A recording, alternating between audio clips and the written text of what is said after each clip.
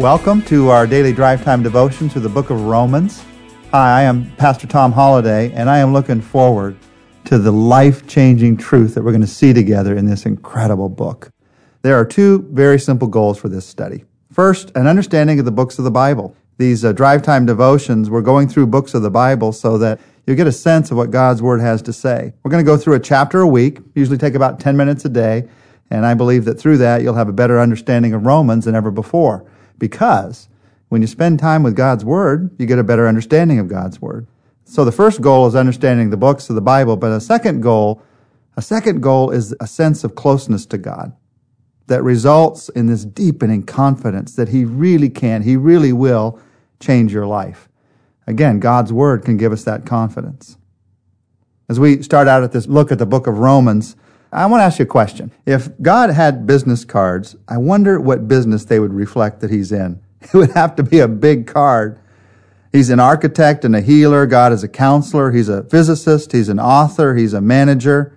Amidst all of those different jobs and tasks that God has, let me just focus on one. God is in the business of changing history. God changes history. He changes world history. History is marked by the birth of Jesus Christ into this world. Every time we write down a date, we mark it by the birth and death of Jesus Christ. God is in the business of changing world history. He also changes national history, whether ancient history like Israel or Babylon, Rome, or more modern history like England or the United States of America.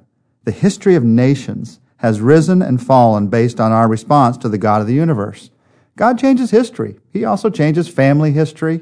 I don't know how many families I've talked to who their entire history as a family, direction as a family has been changed by the grace and love of Jesus Christ. God changes your history. He has the power to change the focus. He has the power to change the direction of our very lives. And so the goal for this study together through the book of Romans is nothing less than a radical historical change.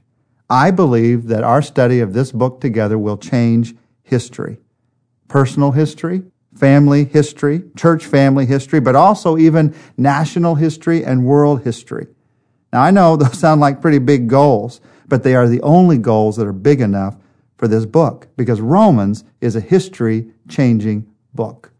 Just ask some of the greatest figures in history. Ask guys like Augustine or Luther or Wesley. Augustine, one of the great early leaders of the church, in 386 AD, he was 32 years old. He heard a voice sitting out in his backyard saying, "Pick up and read." And he knew it meant to pick up and read from the Bible. He opened and he read from Romans chapter 13, verses 13 to 14. The Bible says there, "Let us behave decently as in the daytime, not in orgies and drunkenness, not in sexual immorality and debauchery, not in dissension and jealousy. Rather, clothe yourselves with the Lord Jesus Christ, and do not think about how to gratify the desires of the sinful nature."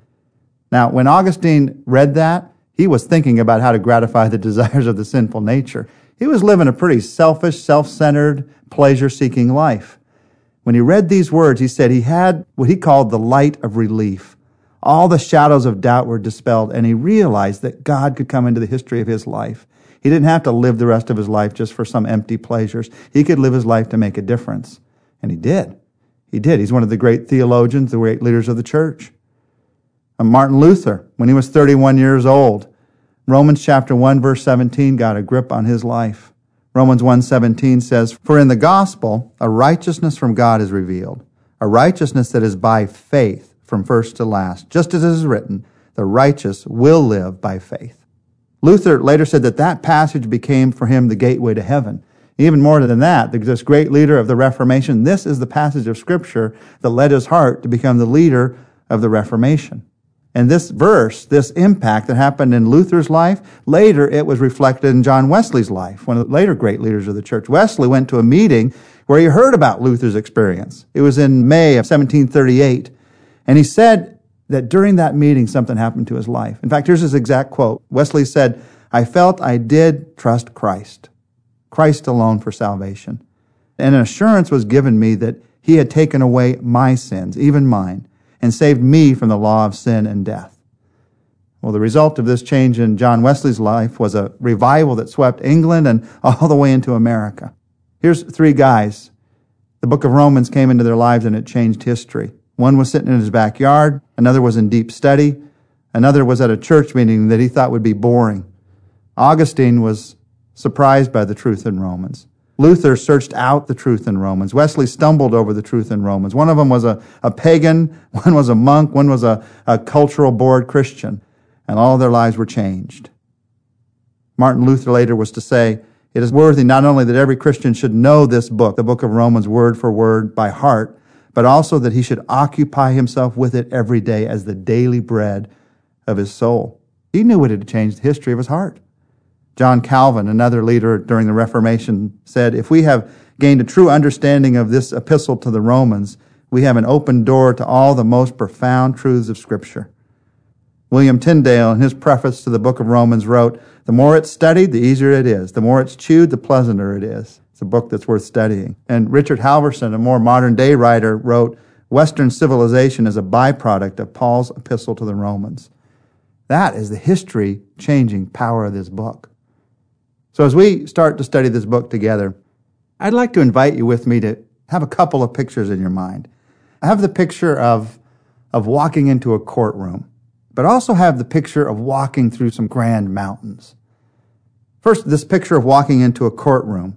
As we walk into the book of Romans, we're walking into a reasoned argument for the good news of Jesus' love. Romans argues through some truths, and it's like you're sitting in a courtroom hearing the proofs for the good news of Jesus Christ. So be prepared to enjoy and hear those truths and proofs as we walk together through the book of Romans. But it's not just a courtroom. There's a lot more here. There's also this picture of these incredibly grand mountains just surrounding you, just taking your breath away. We're walking through the mountains of truth when we walk through the book of Romans together. And when you get up in the mountains, you know how it is. The air is clear. The view is awesome. And that's what the truths of this book have the power to do. It has the power to clear up the air in our hearts. It has the power to give us the perspective that we need to see what's really important in life. Someone's called Romans the greatest epistle from the greatest apostle. The book of Romans was carried to Rome by a deaconess at Centuria by the name of Phoebe. Some think it may have started out simply as an introduction of Phoebe, a commendation of Phoebe, but it ended up as the greatest theological work of the New Testament. This book, Romans, was written only 30 years or so after the crucifixion and resurrection of Jesus Christ. That's just not that long. Just think, 30 years or so ago, back in, say, 1976, Apple Computer Corporation was founded. President was elected by the name of Carter. The top songs on the charts were songs by Elton John and Chicago. That is not that long ago. Some of us can remember that very well. And so when this book was written, the death and resurrection of Jesus Christ was still fresh on people's minds. And this is a book that explains how the fresh and real truth of God's love can make a history-changing difference in any person's life. Each day, as we close these short devotional Bible studies, I'd like to lead you in a brief time of prayer. God wrote this book. He is right here with you. And so let's talk to Him. I hope that this brief prayer can set the tone of hope and confidence that you and I need in God for your day. As we pray, we need to pray faith-directed prayers. Now, we should tell the Lord our doubts when we pray, but we should also pray with faith. Even if you don't feel it, when you pray with faith, that prayer will change your life. Take a minute right now. Now, if you're driving, don't close your eyes.